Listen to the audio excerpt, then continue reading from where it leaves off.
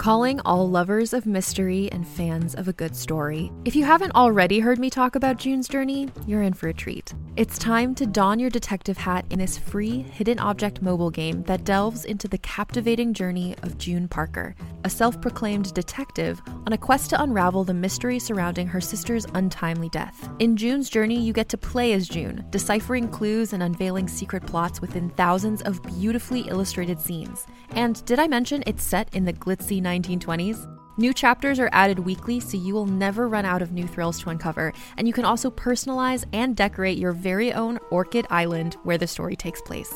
How sharp are your detective skills? Find out when you download June's Journey on your Android or iOS device, or play online via Facebook Games. Your detective journey awaits.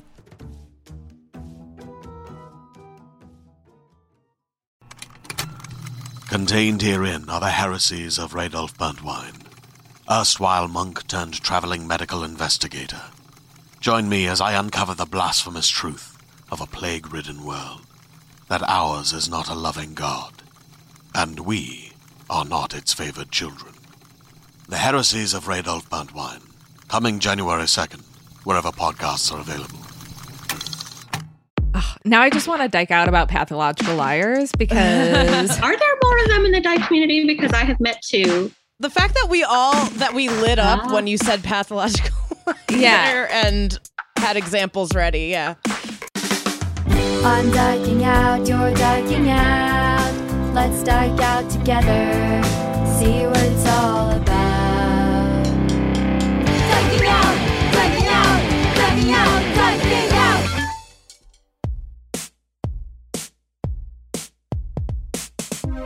Hi, and welcome to Dyking Out, a podcast that is gatekeeping Drake from the lesbian community. You're welcome. I'm Carolyn Bergier. I'm Melody Kamali, and today we're dyking out with writer Zoe Whittle about the queer lit community. And I'm just going to go ahead and say we can gatekeep Drake from that, too. Okay, he doesn't belong. No.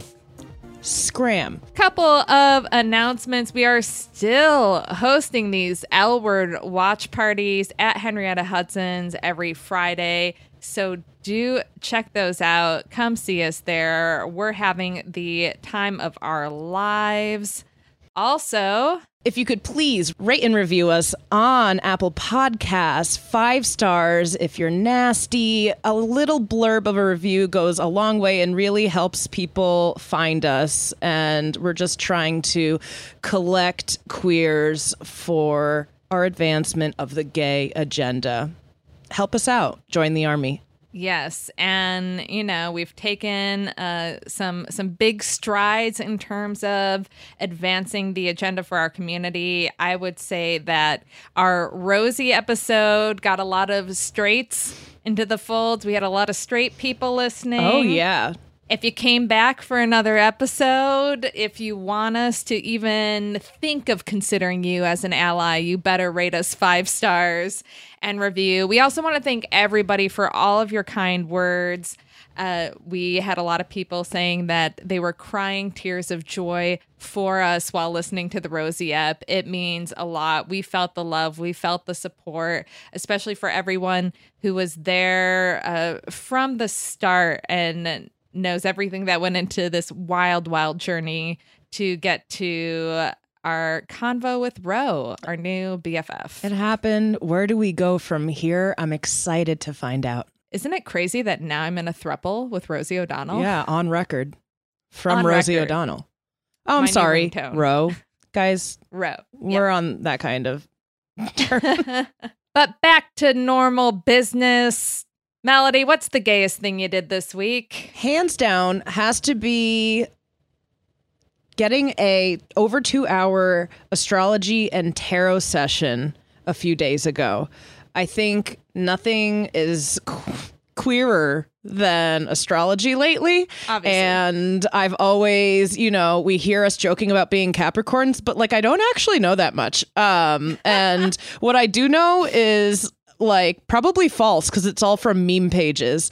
And actually, I talked to this astrologer about how much they hate meme pages. And actually, I was at the beach the next day with David Odyssey. He's a journalist, performer. He is also an astrologer for Nylon Magazine. And he said the same thing. He says he actually mutes people on Instagram who post anything from these meme pages. He says they're false. There's so much more nuance to it. And I learned that in my session.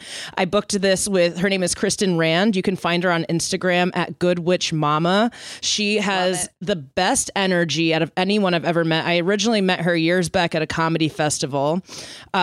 She is so good at tarot. She really tells a story with it. Everything she told me about my chart and things I like might not connect with when it comes to Capricorn. She was telling me all this before I could even tell her, you know, she would just like read my chart, speak for 10 minutes and kind of stop and be like, how does that resonate? And I'd be like, 100% perfectly. Like, it was eerie. And I learned about like the houses. I'm a 12th house Capricorn sun, and I've never connected with the workhorse, like social climby stuff with the Capricorn stereotype.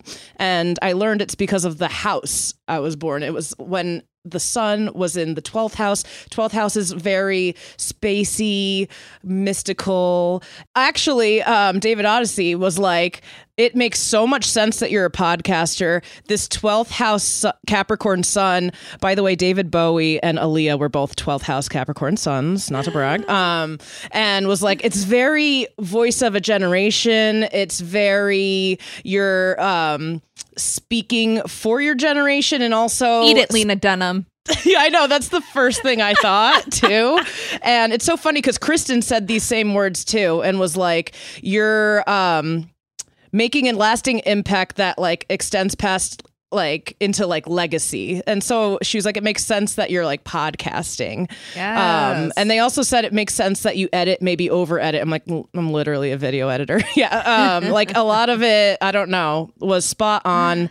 And I highly recommend getting like a more thorough chart reading if you're interested in this, if you're curious about this, and sort of disregarding all the meme pages. I know they can be fun, but I think that's like sort of what they're for, just fun and not to be taken so seriously. They really made me like hate everything about my chart because it is a Capricorn stellium. So much of my placements are in Capricorn, but like when you look at the chart and the houses, like, I don't know, I would always look for different placements that weren't Capricorn. So I'd be like, ooh, I have an Aries Mars. I'm going to run with that and like look into what that meant. Yeah.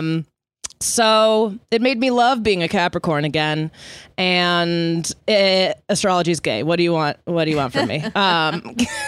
Carolyn. Yes. My fellow Capricorn, what is the gayest thing you did this week? Well, my nephews came to visit and we went to Legoland. And some of you know, my wife Cecilia is a big fan of Legos. So we have an extensive Lego collection. Cecilia had already been to Legoland when her sister came to visit, and her sister bought her the Pride limited edition Lego set. So it is basically the Progress Rainbow, which includes like the black, brown, and then the trans colors in it. It's like a kind of L-shaped build, and then there's a corresponding minifigure that matches each of the colors standing on it. So my cousins came, and Cecilia brought some of her Legos out for them. Okay, I've looked it up. Yes. So gay, right? So gay. So gay. So, everyone is awesome. Right. Lego, everyone is awesome. Yes. And my one nephew has been really into rainbows, and all of his drawings, everything, he likes the order of the colors, and he's always drawing rainbows. So he loved the set. My younger one, he likes to mix things up. So then they were kind of like fighting because one kept trying to mix up the colors and then the other one likes the order. So when we went to Legoland with them, we got them each their own Pride set, and they were so happy. And when they got back to Buffalo, they built them and then FaceTimed me to show Cecilia and I their gay Lego sets. It was so cute. That's so that's cute. Very gay. That's so gay. Building the gay Lego sets. Gifted from gay aunts. It's all so homosexual. It is. And on that note, I think we should get into our very homo Heavy interview for this week. Per usual, we do have a special note, though. Speaking of homos, there is a White Lotus spoiler for all of you queers that are watching White Lotus and maybe haven't finished yet. When you hear Zoe bring up White Lotus, maybe skip ahead a minute. So that you miss that spoiler. So today we are diking out with poet, novelist, and TV writer Zoe Whittle about the queer writing community, or the queer lit community, however you want to call it. She's in it. She's the author of 3 previous novels, including the Lambda-winning Holding Still for as Long as Possible and her well-known debut, Bottle Rocket Hearts. She's written collections of poetry. She's also a Canadian Screen Award-winning TV and film writer with credits on one of our favorites, Baroness von Sketch Show, Schitt's Creek, and Degrassi. Heard of it? Drake. Her latest novel, The Spectacular, is out. Let's go. Zoe, thank you so much for being here and diking out with us today. How are you? I am so psyched to be here. Yes, it's a big day. Yeah, it's a big day. This is the Canadian Pub Day, and it's coming up on September 14th in America, so I'm pretty psyched about that. Yes. And the pub date of what exactly? Tell our listeners what book they'll be buying soon. So the book is called The Spectacular. It's a novel. And there's a lot of queerness in it, like all my novels. Yes, yes. I have to say this is the first book of yours that I've read, but I now need to read more. You are such a phenomenal writer. Thank you. I felt like I was reading like memoirs of different people. Like these characters feel so real, and the writing it's so on point. And the stories you tell and the themes and the topics you cover. Do you want to tell everybody what it's about? But it's just so good, and I just have to say, read it for yourself, but Zoe, give your pitch. Sure. It's kind of a hard book to give an elevator pitch for, but so far, because there are 3 narrators, 3 different time periods, but basically it's a book about sex and autonomy and reproductive freedoms and motherhood. And it sort of came to be because I spent the last 15 years now, almost, well, really about a decade, every day waking up and being like, should I have a kid? And my ex-wife didn't want to have kids, and we were together for most of my 30s, and it was a big thing. And then my boyfriend after that already had kids, and it was never the right time. I never had enough money. And so every day I was like, should I or shouldn't I? Should I or shouldn't I? And then so through the characters in this book, I sort of gave them all different moments in their lives where they were debating it, trying to avoid it at all costs, really wanting it, like all the kind of different emotional realities of making that decision, especially since like queer people, there's so much has to go into that decision. You can't just fuck up and have a glass of wine one night and make it happen. Right. So that's sort of what it's about. And it's in some parts, it's a love story in the latter half of the book, it's a love story between a femme and a trans man, kind of a doomed, mismatched attachment style love affair. Love it. Yeah. And what you just said about being queer and getting pregnant. I was just talking to somebody else, and we were like, it really is unfortunate that it doesn't happen accidentally for us, and that you really have to be so intentional about it. It's probably better for the kid that it has to be so intentional. Sure. But at the same time, it never feels like a good time. It always feels like, well, like, let's wait a little bit more, wait until this happens or that. And the planning of it can just derail you until you're at a point where it's too late. Okay. You know? That's exactly what happened to me. I used to have a joke in my stand-up set that was like, I'm not going to do the joke right, but basically I procrastinated for 10 years and now I just don't have a kid. You know? Yeah, that's what I was just going to say. As a procrastinator, I think that would like put me off even longer on that project. It's just, feels like work. Totally. And it is work. Yeah, it's crazy. It's so much work. It's work. It's money. But yeah, it's a great book in the way it unfolds. And like real pleasure reading. Thank you. I brought it along with me to Provincetown last week, and it was a great beach read, I will say. Gay beach read, yes. Yes. Well, Zoe, we hope you're having a great week so far. We'd like to know, what is the gayest thing you've done in the last week? The last week. Well, like this morning I rode my bike wearing really old Birkenstocks and no bra to the coffee shop. That's pretty gay. Yes. Yeah. That's the first thing off the top of my head. Wow. Thoroughly gay. Yeah. And like larger context of gay things going on in your life, you are moving outside of Toronto, and tell us a little bit about the area that you're moving to. So I'm moving to a town called Picton, and it's in a county called Prince Edward County. And so many, I don't know if this is happening in the States, but so many people are leaving the city. And there's so many, I did that. Yeah. Yeah. There's so many queer people going to this particular area that we've started calling it Prince Edward County. We gotta go. I know. It's on the list now. We have to come. And a lot of writers out there too, a lot of artists. I wish we had been more thoughtful when we picked where we were moving and picked a lesbian outpost, I guess, of New York City. Are there any? Where could we like move? Beacon, New Beacon, York. I guess, would have been. Yeah, Beacon is very, very gay, but a little further out than I wanted. But that sounds great. And how rural is it? I mean, you grew up in a rural environment, correct? Yes. I grew up on a farm in the Eastern Townships in Quebec.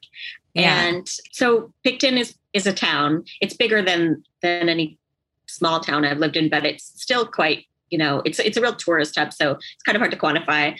But it's very small compared to Toronto.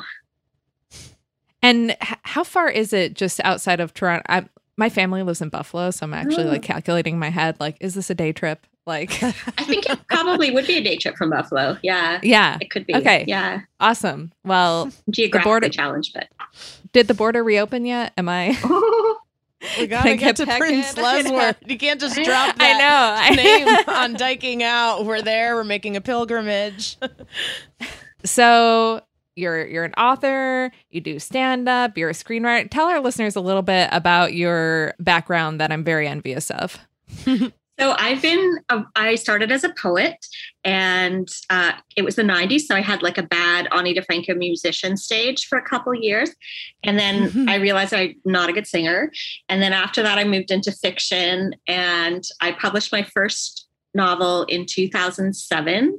And it's called Bottle Rocket Hearts. And it's actually like a coming out story about a young femme in Montreal around the 1995 referendum. And it's about her falling in love with an older woman who is a bit of a con artist. It's a bit of a like torturous first dyke love affair story. I love it. And then my second novel is called Holding Still for as Long as Possible. I'm trying to turn it into a TV show right now. And that is a love triangle between a trans guy and two queer women. And it's a lot about different types of anxiety disorders. And then the next book was The Best Kind of People. And I'll get into this later when we talk about like the realities of being a queer writer and writing queer content. But this book took a bit of a turn, and it was more of a traditional like family novel, social novel.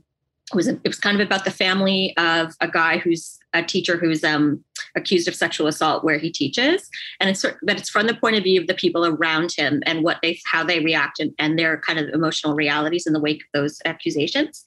And then now this is The Spectacular, which I'm calling like my sex and abortion and babies book. It's hard to summarize. And I also, before Best Kind of People came out, I started writing TV. And I got into TV because I started taking stand-up comedy classes while I was writing The Best Kind of People, because it was such a serious book and I needed an outlet. And I always had this. I love that. Yeah. I always had this fantasy of trying stand-up comedy. And I've been an obsessive fan since I was a teenager. And like I used to have Janine Garofalo sets memorized and stuff. Yes. And so I just thought I'd try it out, and it turned out to be really fun. And I'm not a professional by any stretch, but it did lead me into the world of comedy writing. And I started out on the show Degrassi, which lots of gay content there. Yes, really? Yes, definitely. Heard of it. Yeah, really. And like really warm, amazing group of people that I met there. it was like the perfect way to start a kind of side career. And I've just been sort of chipping away at it ever since. Baroness von Sketch. I know. It's like, is she going to say it? One of my favorite shows. Right. So good. Oh, I'm so glad to hear you say it. Sometimes Americans don't know it, but I'm like, it is incredible. It's like, I don't know so why good. more don't know. Yeah. Everyone watch Baroness von Sketch show. It's so gay. So good. It's so gay. Yeah. And I wanted to know just like what that writer's room, how gay it actually is, because they just feel so queer even when they're not explicitly. Right. The room was really, really diverse in terms of who was in it. It was, but it was all mostly women and like pretty big, probably like 10, 15 people in the room at a time, which I guess is small by American standards, but it felt big. So it was always like the actors who also produced the show, and then a couple of staff writers. And then they do this thing, which I think was based on how the Kids in the Hall used to do it, where they had writers come in for 2-3 weeks at a time and just sort of cycle through. And so I was one of those writers that kind of came in for 3-4 weeks at a time.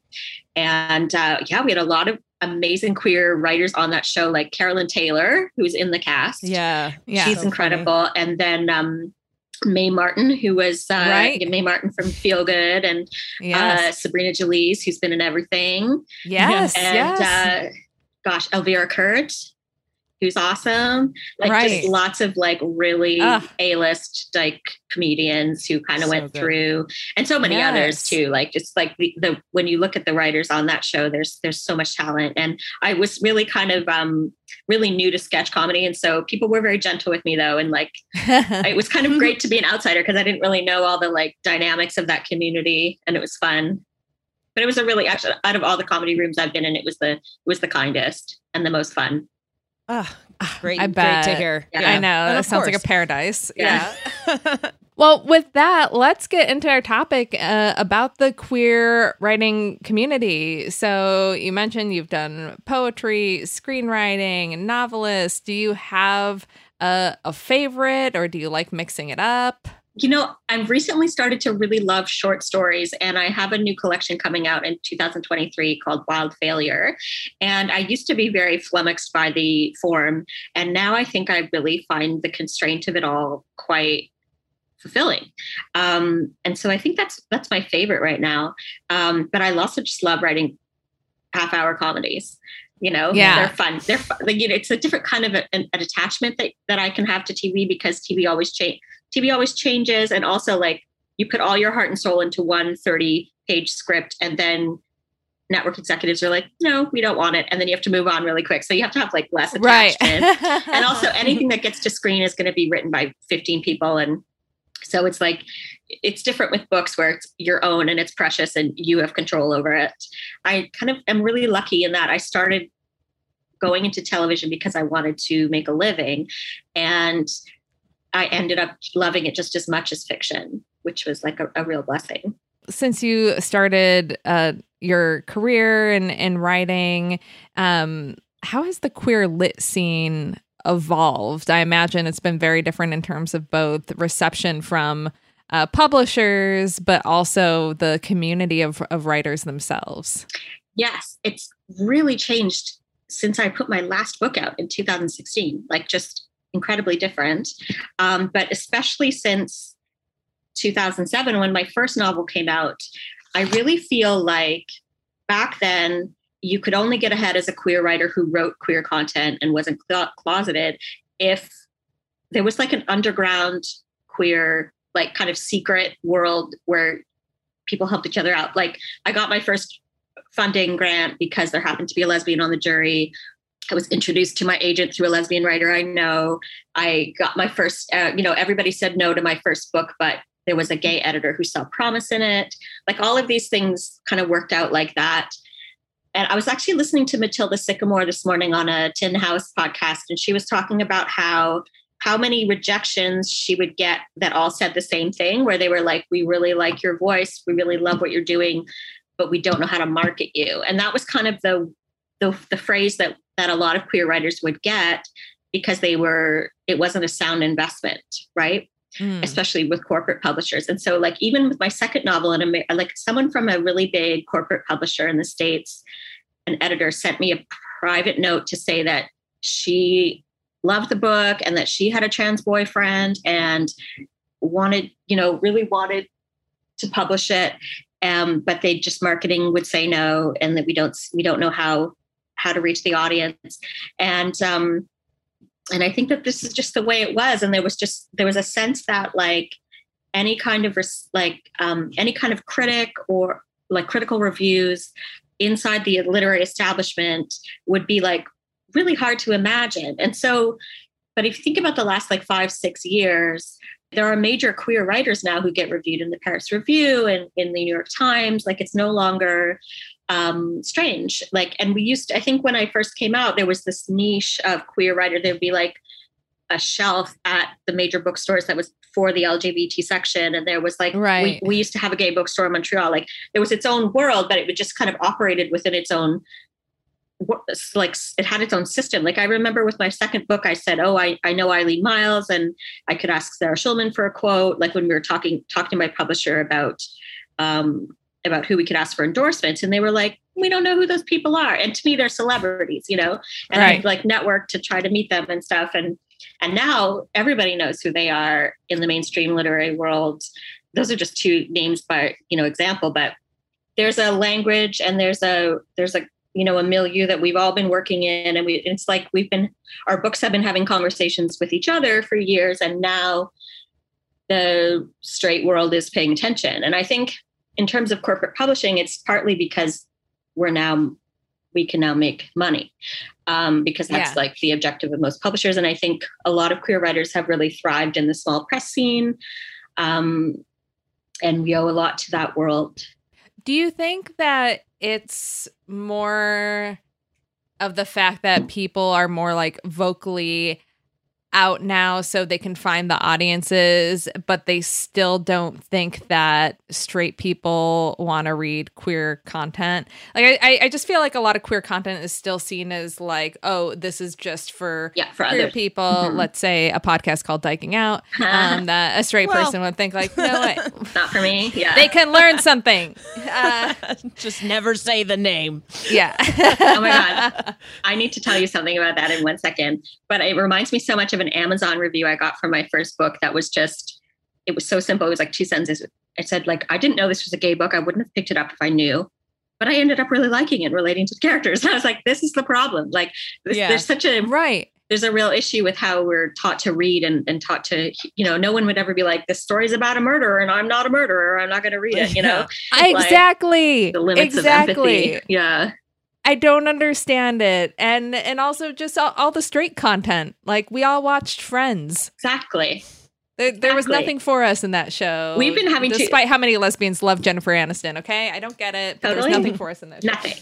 And, exactly. Like queer people have had to insert ourselves into straight and cis narratives forever. We know how to do it. It's like really not that big a deal to like ask straight and cis people to do that now. In the same way, to have that same imagination and ability to empathize. Yeah. But anyway, it's so funny. I was so glad to get your invitation to the podcast because I had this strange experience of having a sensitivity read done on my book, which I've never had before. Oh. I have, and I feel weird about it. I have myself, like when a couple of my books have trans characters. And so when I do, I have like a bunch of friends and an ex who will read the manuscript at certain points and just to be like, this is right, this isn't right, that kind of stuff, just sort of to do due diligence. And so when they did the sensitivity read, I wasn't really sure what they were trying to do. But then the reader, I think, felt like they were like, I don't know, maybe 5 years old, like maybe out for a day. And they were like, the word dyke is considered offensive by some. And I was like, And I was like, Jesus Christ. Yeah, it was so, I had to like put my email down and walk away because I was so angry. And just like I just felt like, how dare somebody who's probably like young enough to have watched Glee with their parents,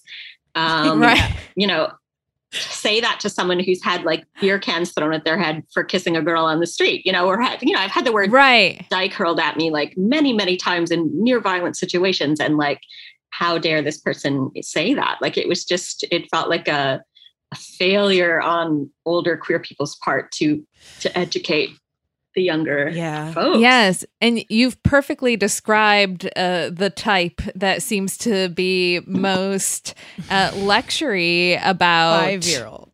Yeah. 5-year-olds.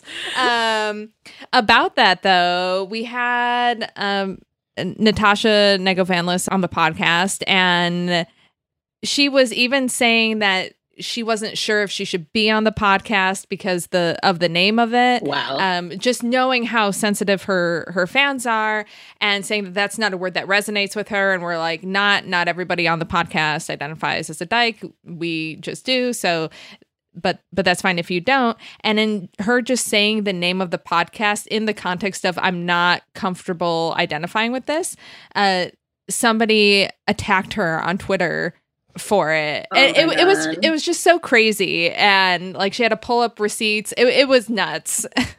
But granted, every Twitter profile we pulled up that was criticizing her for even saying that she was on the podcast and putting it in that context, did have 17 in their bio, like 17, 16, 18. Yeah, it's just very interesting to be so self-aware that they're out at such a young age, right? They're coming out when they're 13, 14, but then also yelling at their elders for self-identifying as dykes. Yeah. It's crazy to me. Well, I guess speaking of sensitivity and criticism, how has that changed over the years? Well, it's interesting. Like, I have made mistakes in my work before. Like, I think about my very first novel that came out. What are you, human? Come on. Like, in particular, I used the R word in my first novel. And like, it was just part of that early aughts ironic humor that people were being offensive to be offensive. Like, terrible time. Really dumb. Really don't feel great about it. And so like, I wrote an apology on Goodreads for that. I do feel bad. I feel like saw if it that. No one ever does that even though. Like I don't know. I liked that. I feel like I didn't really have, even though I kind of somewhat identify as a disabled person, I feel like I had no consciousness around ableism back then. And like, it's like a thing that I've really been reading about and thinking about for the last 5-10 years. And so it did feel like, this is significant. And if it's ever reprinted, I would like to, edit that out. But I think in terms of sensitivity, like, I think it's really great that publishers and artists are like thinking about their positionality and, that as a white person, I'm a white artist in a kind of business that's rigged in my favor. Like, there are lots of ways to just be rethinking the art that we're making, and like for sure, whether or not like, just the positions I'm taking or that my characters are taking. And that's like, this is all good learning to do, but there are generational issues. Like, there are like a lot of really weird ways that I think young people are learning to read right now, and like not really understanding what the role of fiction and what fiction is. Like a lot of feedback around, like a lot of reviewers and talk on social media around whether a book is good or not has to do with whether or not the characters are good people or like relatable. Right. And I think this might be a bit about YA and like how it's marketed. I don't really read YA. I've seen it. Yeah. Mm-hmm. There's a lot of YA drama online, and a lot of it is having these characters who maybe aren't perfect. Well, definitely not perfect, or some might be like outright racist, right. And then being like, oh, there's a racist character in this book, so that must mean that the author is racist and this book is bad, rather than having that be part of the story, because racism is part of life and has been like a theme in literature since forever. And then, you have sites like Goodreads, and then that can like tank a book and all of that. Mm-hmm. It seems like a lot. And, I've been following you on Twitter for a while. Do you get into like the lit Twitter drama? Because that seems like a lot of times I'll just see like subtweets about lit twit drama, and I'm like, what is happening? This feels always the discourse. I don't. Yes. I try to stay away from Twitter in general. Oh, you're so healthy. Intense. What's going on there? It's terrible. I mean, it's great. It's a great way to waste time, and like, it is a good place sometimes to like have interesting conversations and meet people. But yeah, the main character syndrome, like, or the main character thing about, you know, you say one thing and then people jump on you. Like, for me, it's a bit of like, if you're going to play, you're going to kind of have to accept that could happen to you. If you're going to like put out content and you're going to offer your perspective, like you're part of being a writer and an artist and having a public facing career is being able to take criticism. But it's hard. It's like emotionally hard. And I feel like part of what's hard for me sometimes is to just remember that Twitter is only a small part of the world, and it can seem like the whole world.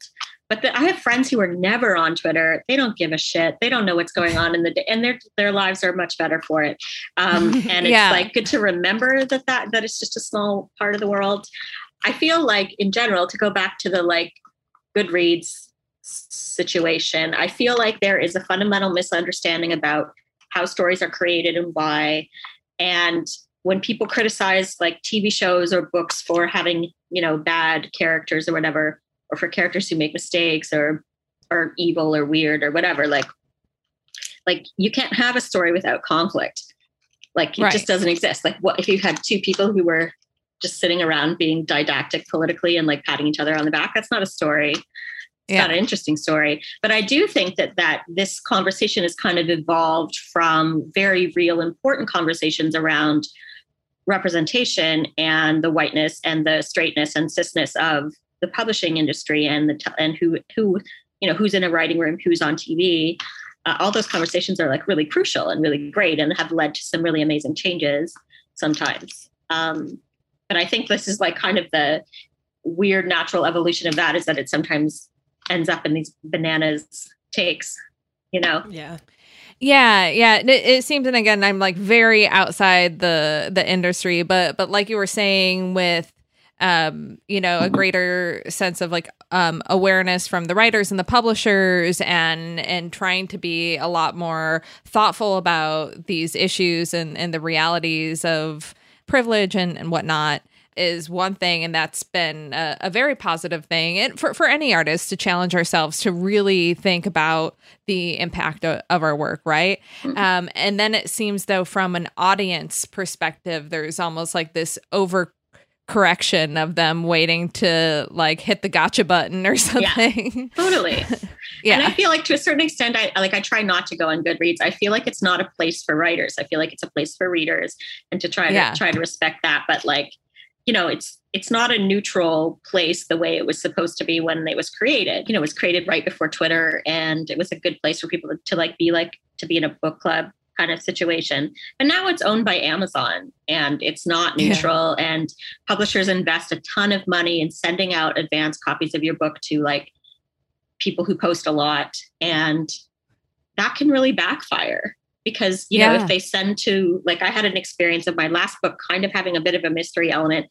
Like, it was sent to a lot of people who, when you looked at what their favorite books were, and then you looked at the bad review of my book, I was like, oh, this makes sense. Like, because the book was, you know, it was a literary fiction book, and you can't send a literary fiction book to people who mostly like paperback mysteries, because they'll write things like, this is really boring. There's just so much about the character. Like, because it's not a thriller. It's like, that's the form. It's a formal shift and difference. So it can backfire for sure. And then also people get mean and petty and like, I wondered about that, how those get distributed. I have a friend who just seemed to be going through a crisis, and just like, I don't likes to take pictures of her books, and started like hashtagging Bookstagram, like made her own like account, and it was like so much. And she wanted to get these arcs, but the only way she could was to build her like aesthetic on Instagram for like, so it was just, it seems like so much is just taken away from the actual book.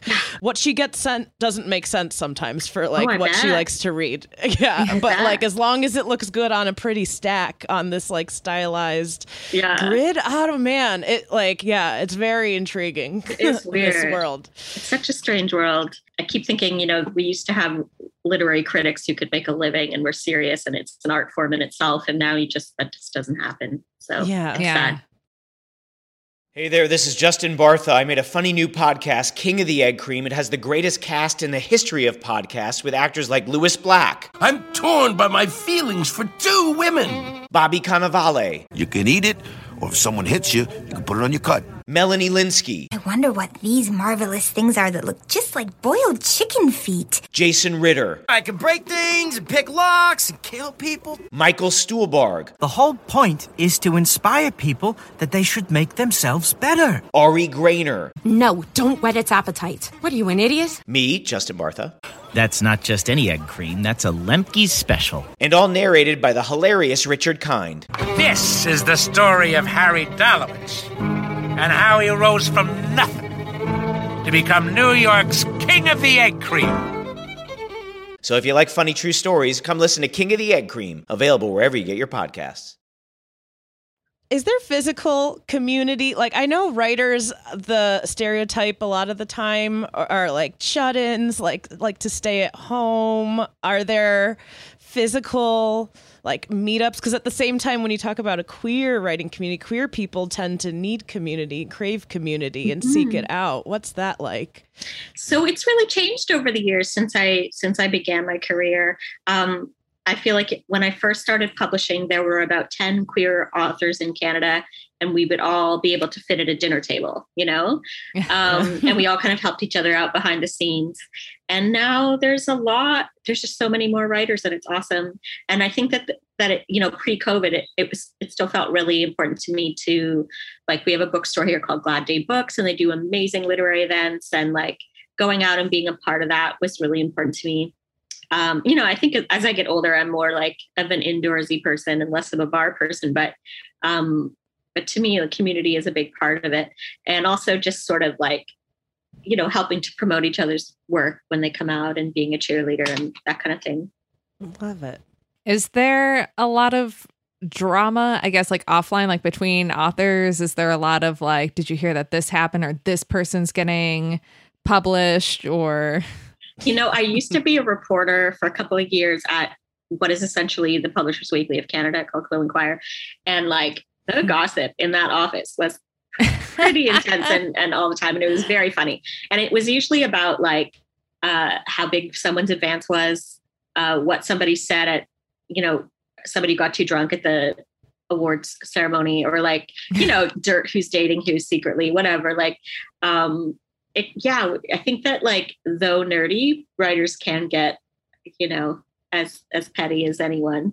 But yeah, and now I guess it's funny because usually like my book launched today in Canada, and usually what happens in a publicity cycle is like, we have a lot of amazing literary festivals here. So often I would, you know, be flying somewhere new every week for a couple of months.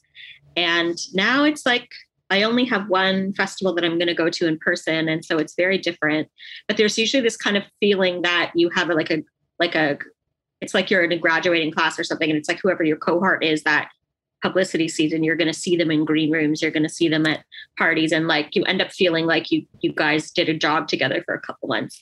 And so it's different. It's different with COVID.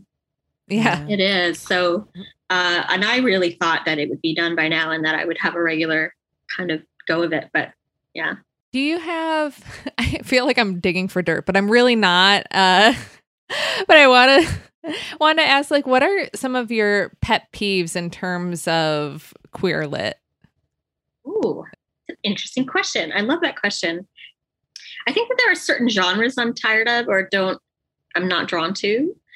And I don't think, like, I'm not bragging about it. I don't think it's great that I don't really understand sci-fi or feel drawn to it. And I think it's great that there's an amazing community of queer sci-fi writers. I don't personally get much from it. It gave us Scientology, so. Right. But also I feel like it makes sense. It makes sense that queer, like people who grow up feeling like outsiders are drawn to speculative universes. Like it actually, you know, right. I think that's why so many gay people love Buffy and stuff. I think it's mostly like well, because Buffy's also the best show ever on TV. But anyway. Oh, there you go. There she is. I think yeah. Oh my God, everybody in my life thinks so too. And I just have never, I watched a season or two, but. Yeah, same. That's fine. It's fine. I really lean into it. I don't think it's the best show ever, but it's up there. But mostly the writers that drive me nuts are straight and like super entitled and snotty and elitist and all that stuff. But right, like I don't really have a gay writer nemesis. No, okay. man. Yeah. Sorry. We think of things a lot in terms of the comedy scene I know. because Melody and I both do stand up. Oh, So awesome.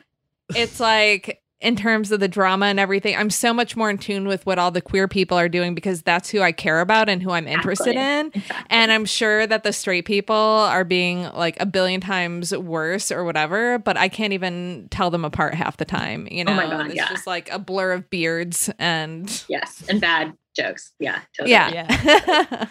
Did you guys love Douglas? The Hannah Gadsby second special? I couldn't even get through it. I didn't finish it. I'm so sorry. I got maybe like couldn't either. Okay. I got like 5 minutes in and I turned it off and I saw like Nanette in person, brag. I know I can't say it enough, but I did see Nanette in person and I loved it and I thought it was brilliant.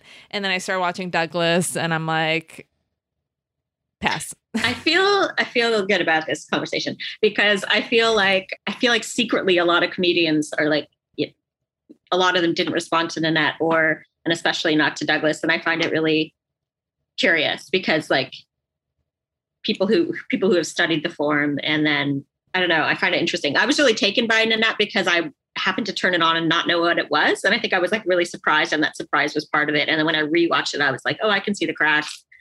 It's different when you've sat through a lot of like feminist talks and performance art and stuff like that. Like there were things that I think a lot of critics thought were very new that didn't feel new about it, Yeah. But it was also very funny in parts. So yeah, anyway, I'm just always curious when I'm talking to comedians what they think. Yeah. And I don't, I wish Hannah Gadsby all the best. Of course, and, yeah, there was just sometimes for me with comedy specials, sometimes I'll just turn it on and within 5 minutes, I can be like, I'm going to either have to try this again later. Like maybe I'm not in the mood for it. Yeah. It's hard. It's very different too than live comedy. Like I bet if I saw Douglas live, I would have enjoyed it a lot more. Yeah, it's hard for me. It's increasingly harder and harder for me to like sit and watch a special. It has to be like really absurd to get me to laugh. Yeah, like yeah, I wish the person I was going to say was queer or femme or anything. Like Rory Scovel, just a straight guy, but who like is very, inverts stand up is very absurd and stuff like that. I love makes Julio, me laugh. Julio Torres. Oh yes, I love him. Oh yeah. Obsessed. Yes.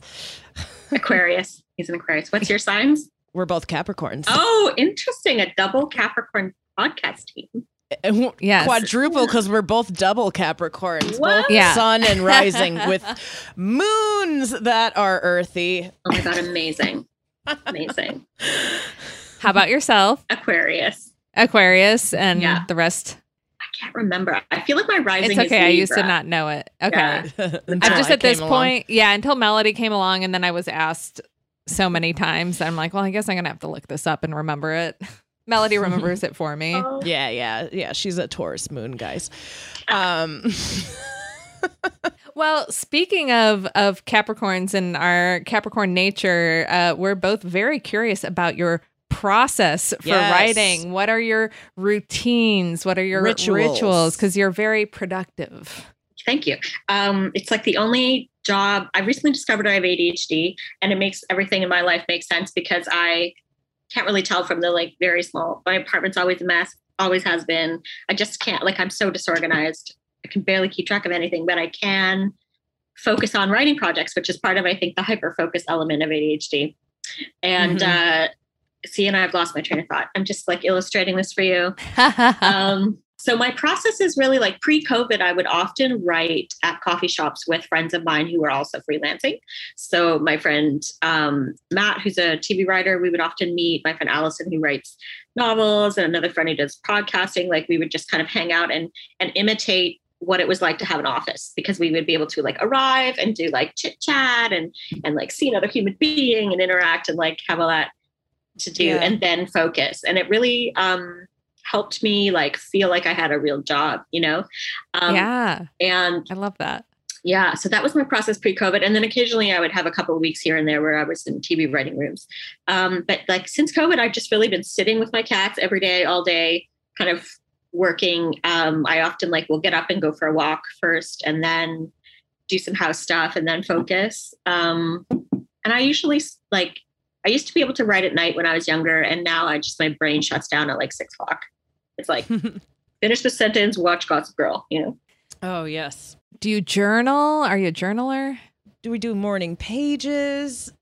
I wish I still journaled. I think that there was something to it that I feel like Twitter has replaced journaling, which is awful to say. No, I mostly I start out with very messy, rough drafts. I'm writing a new novel right now, and I'm just sort of like, it's like doing a sprint where I'm sort of collecting things, and then I'll go back in the next draft and be like, oh, is she at a house? What does she look like?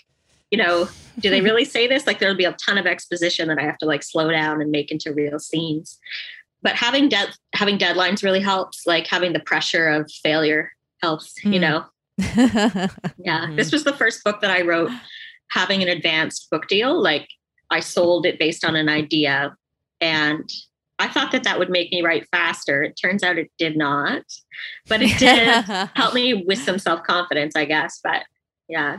Interesting. Yeah. The deadlines definitely help. Like I just formed a writing group with a few people because without deadlines, I'm just nowhere. I'm not getting anything done in terms of writing. And even though like writing is probably the thing I love doing most, it's the thing that is like hardest to get myself to do. So I'm always so curious with other people and their process, like who, you know, get up and they don't do anything else until they've gotten like X many pages done. I'm like, but how? like, are you just born that way? To me, I'm chasing the high of having done it. Like that feeling at the end of the day where I didn't write anything. Like it happens quite often, actually. Like, especially because I'm so bad at email and like administration and stuff. Like sometimes I'll just lose whole afternoons to like stupid emails. But the feeling of having been productive is such a high for me. And the feeling of not having written is such a fucking drag and kind of ruins my night. That just, I guess my own mental breakdown possibility is what keeps me going. I wish that would for me. I just sit in those breakdowns. Ugh. Yeah.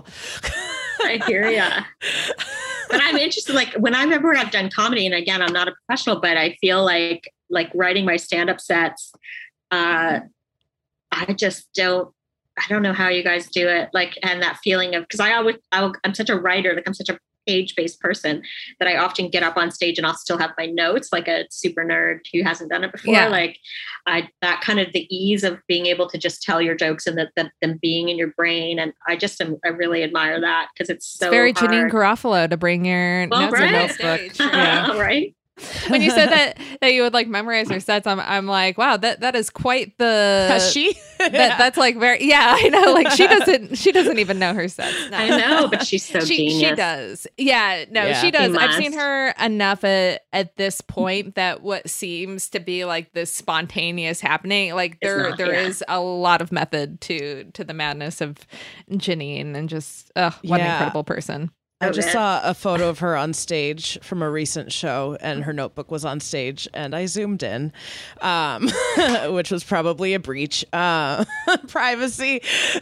But there was just like a few simple drawings on the page. So I'm like, maybe she just like, it's just a part of it's just her stack. Yeah. It's like, there was nothing really written.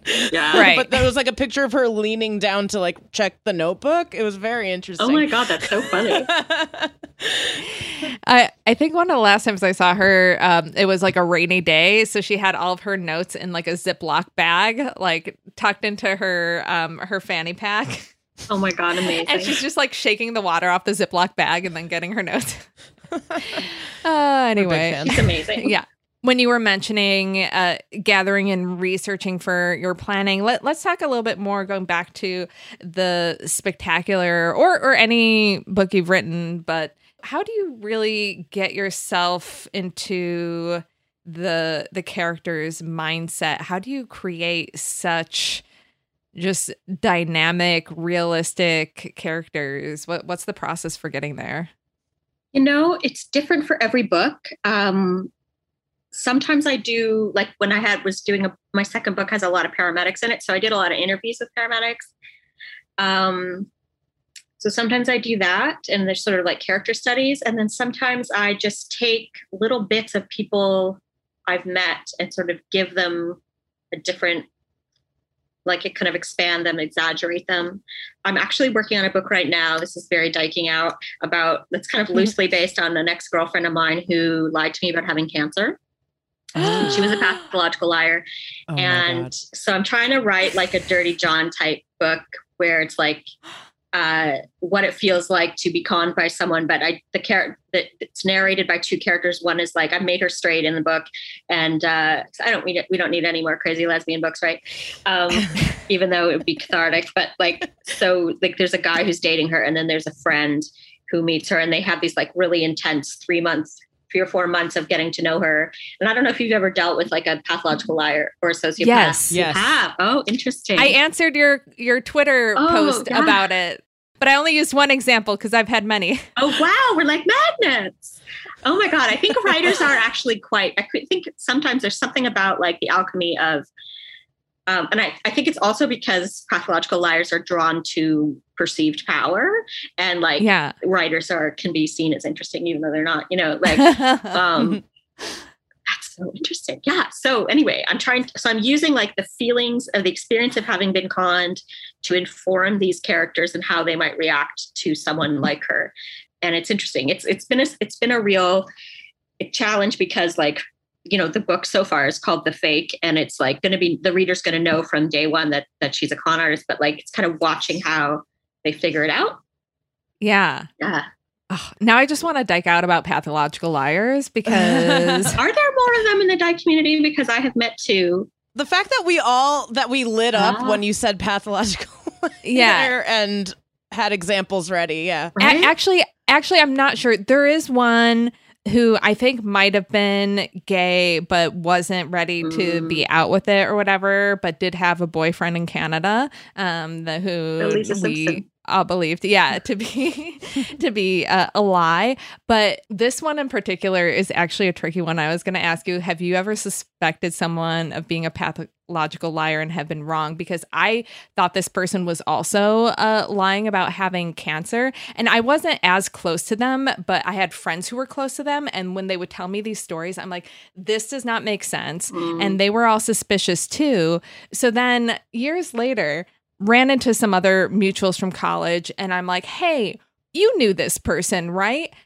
She was lying about having lymphoma, right? And they're like, she's dead. Oh my God. Of lymphoma?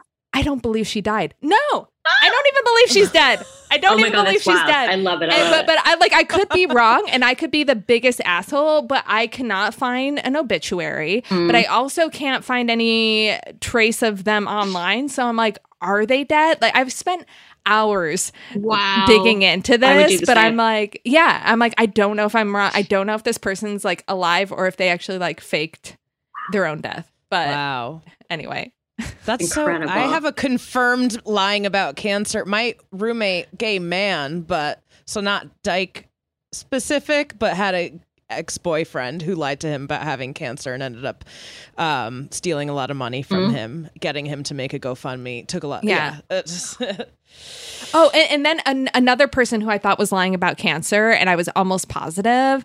And then years later was like, wonder what happened to that person. Looked them up on Facebook, and the picture was of them with no hair. Oh.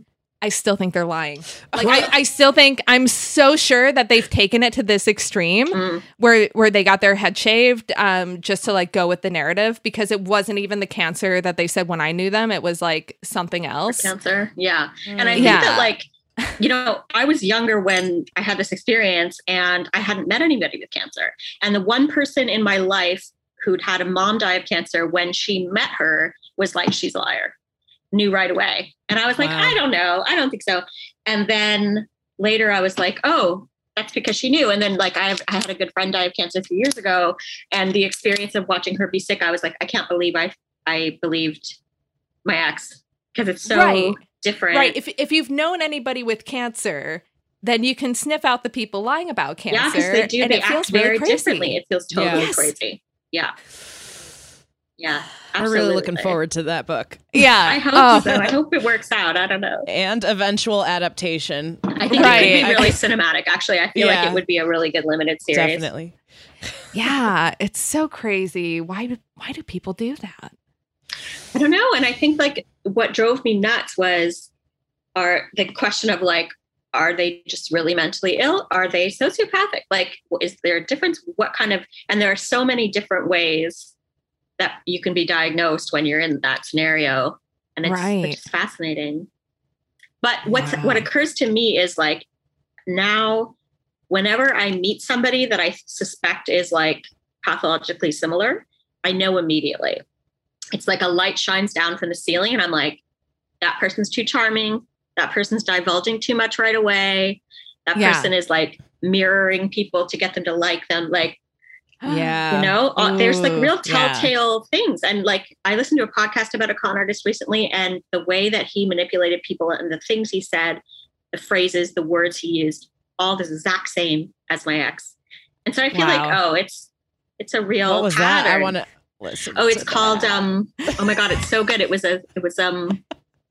It's called Do You Know Mordecai? And it's about like a bunch of women who got conned by the same man. Down. Yeah, it's really good. Nice. Yeah, I was excited when I started reading The Spectacular and I messaged Melody. I'm like, you're going to love this. There's cults. Yeah, very interested in I love cults, cons. Oh my God, me too. And I'm such a mark. I get conned and manipulated and taken advantage of all the time. No. No matter how much I think I'm fascinated and can like tell these signs. Well, you're just a trusting person. Yeah. Yeah. So you did say something about, we don't need another crazy lesbian story. So when you're writing, like how much of that does weigh on you? Because as much as like when we write characters that don't have much representation, we kind of want to write them in a good positive light and not have like a shitty queer character.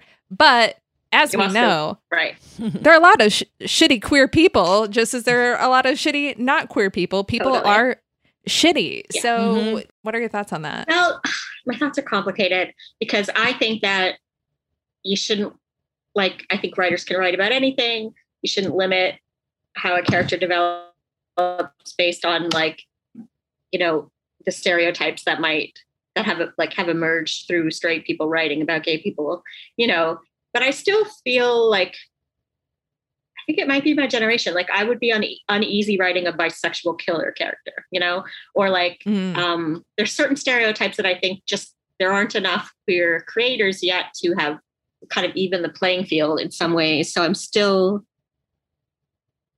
worried about it a little bit. And I probably don't need to be, but I think in this particular situation, I'm also trying to avoid, the real person I'm sort of writing about. Like, I don't want to be sued or like, I'm still like a tiny bit afraid of her.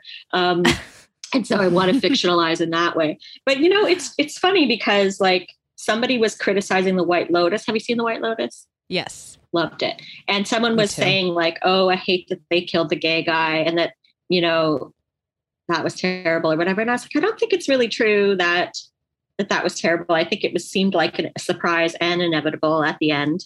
Definitely inevitable. He was on a destructive path from the start. You kind of saw it come. Whatever. Totally. I think you can tell when characters are written thinly and then gotten out of the way. Like you can tell when someone's killing the lesbian because they don't know how to write her, or they want the straight man to get the girl or whatever. Like you can tell the cheesy, corny story choices from the like, the real juicy real stories.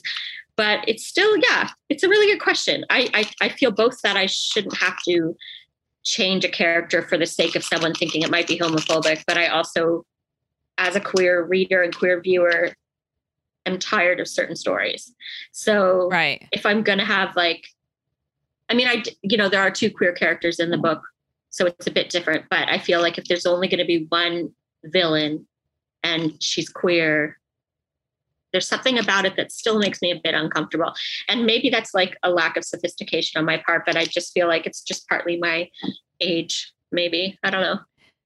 No, I get that, because like the one of the good things about the L word, because every conversation will ultimately go back to the L word, is that finally you had a show that had so many queer women that you could have some of them be batshit crazy and it was okay. And Absolutely. then we wouldn't have gotten the gift of Jenny Schechter without that. Totally. You did it, Carolyn. I did it. Every you episode. Worked it in. I love that. There needs to be a drinking game with this podcast. Oh my God. Can I just tell you that I loved that? I can't remember their names totally, but I love that wifey punched Finley in the wedding episode. Are you caught up on that Danny? Yeah, Danny. yes. Yeah. It was a good I thought that was great.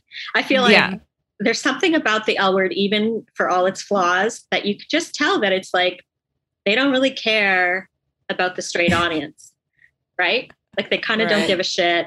And I love that. And I think like there's such a surge of queer content now where they're kind of aware of like a Gen Z politically correct viewer. And but it was true that Danny would have punched Finley and that everybody would have been like, yeah. And they don't need to have like accountability processes about it or whatever. They don't have to like. I didn't even consider that. Right? Like it just feels true. It felt like a true Dyke moment. And it reminded me of like, I remember when I was really young and I was just understanding what butch and femme was and what bar culture was like. And my friend pointed out this like really popular, slightly older femme in the bar. And she was like, that girl walked into the bar and punched.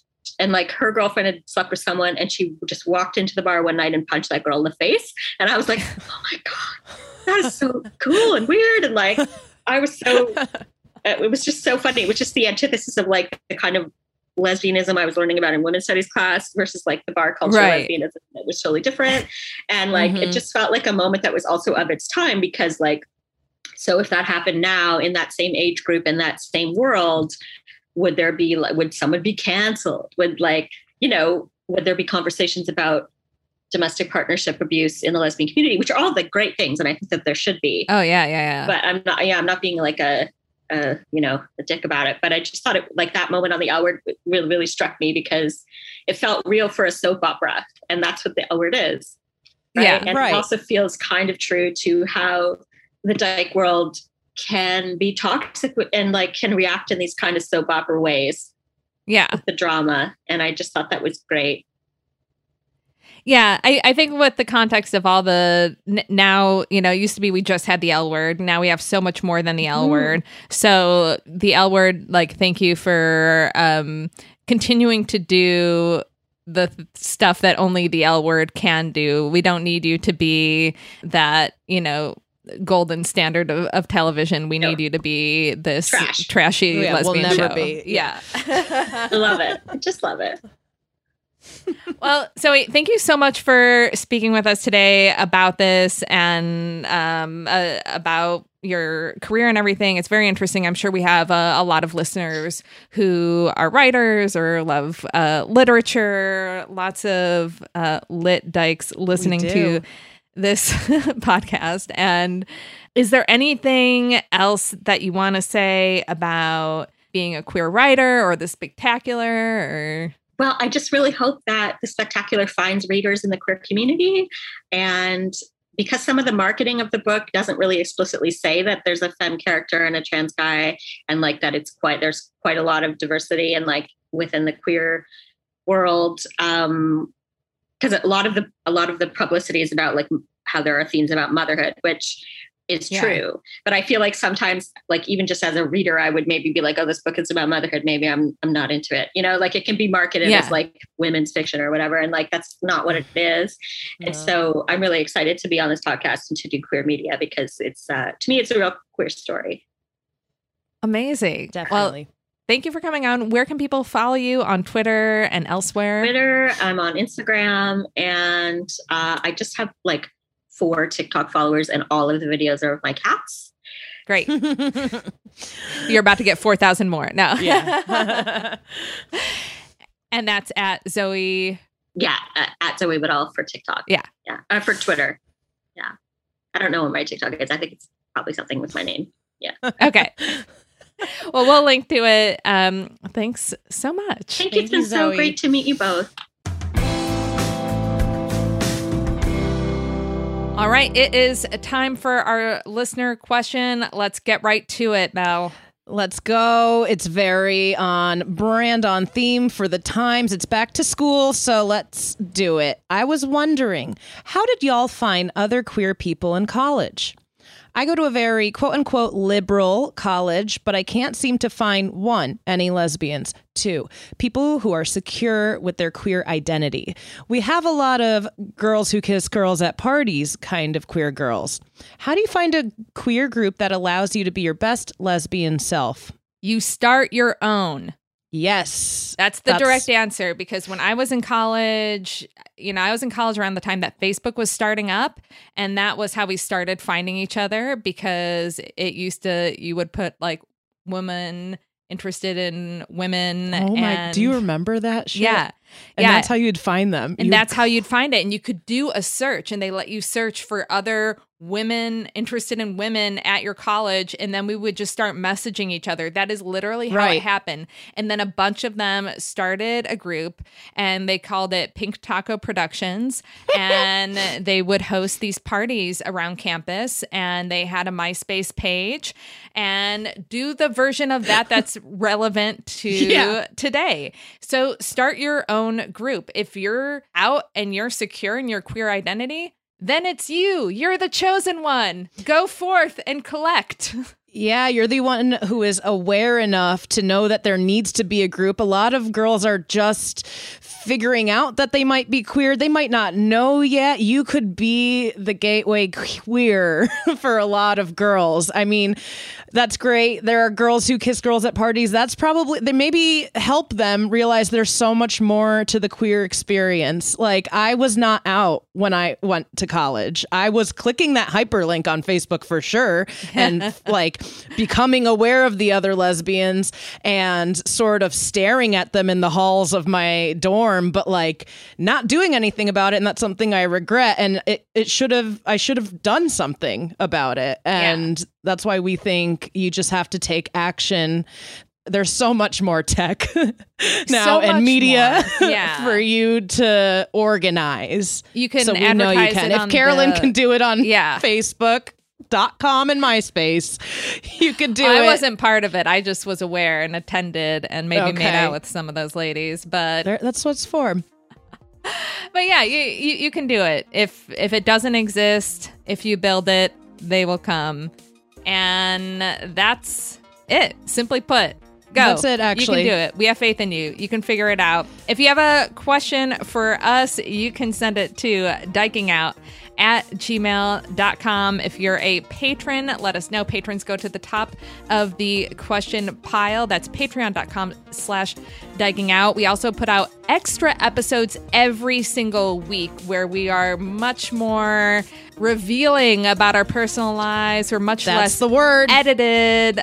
We are talking about current events, all sorts of things, pop culture, lesbians, gossip. All of that is on our Patreon every week for as little as $5 a month. So head there. You can follow us on all social platforms at Diking Out. You can follow me personally at TGI Carolyn. You can follow me at Melody Kamali. See you there. Make sure you check out The Spectacular. It really is a great read, especially relevant to things that are happening today. Yes. It's very queer. Check it So out. queer. Thank you for listening, and we'll see you next Tuesday.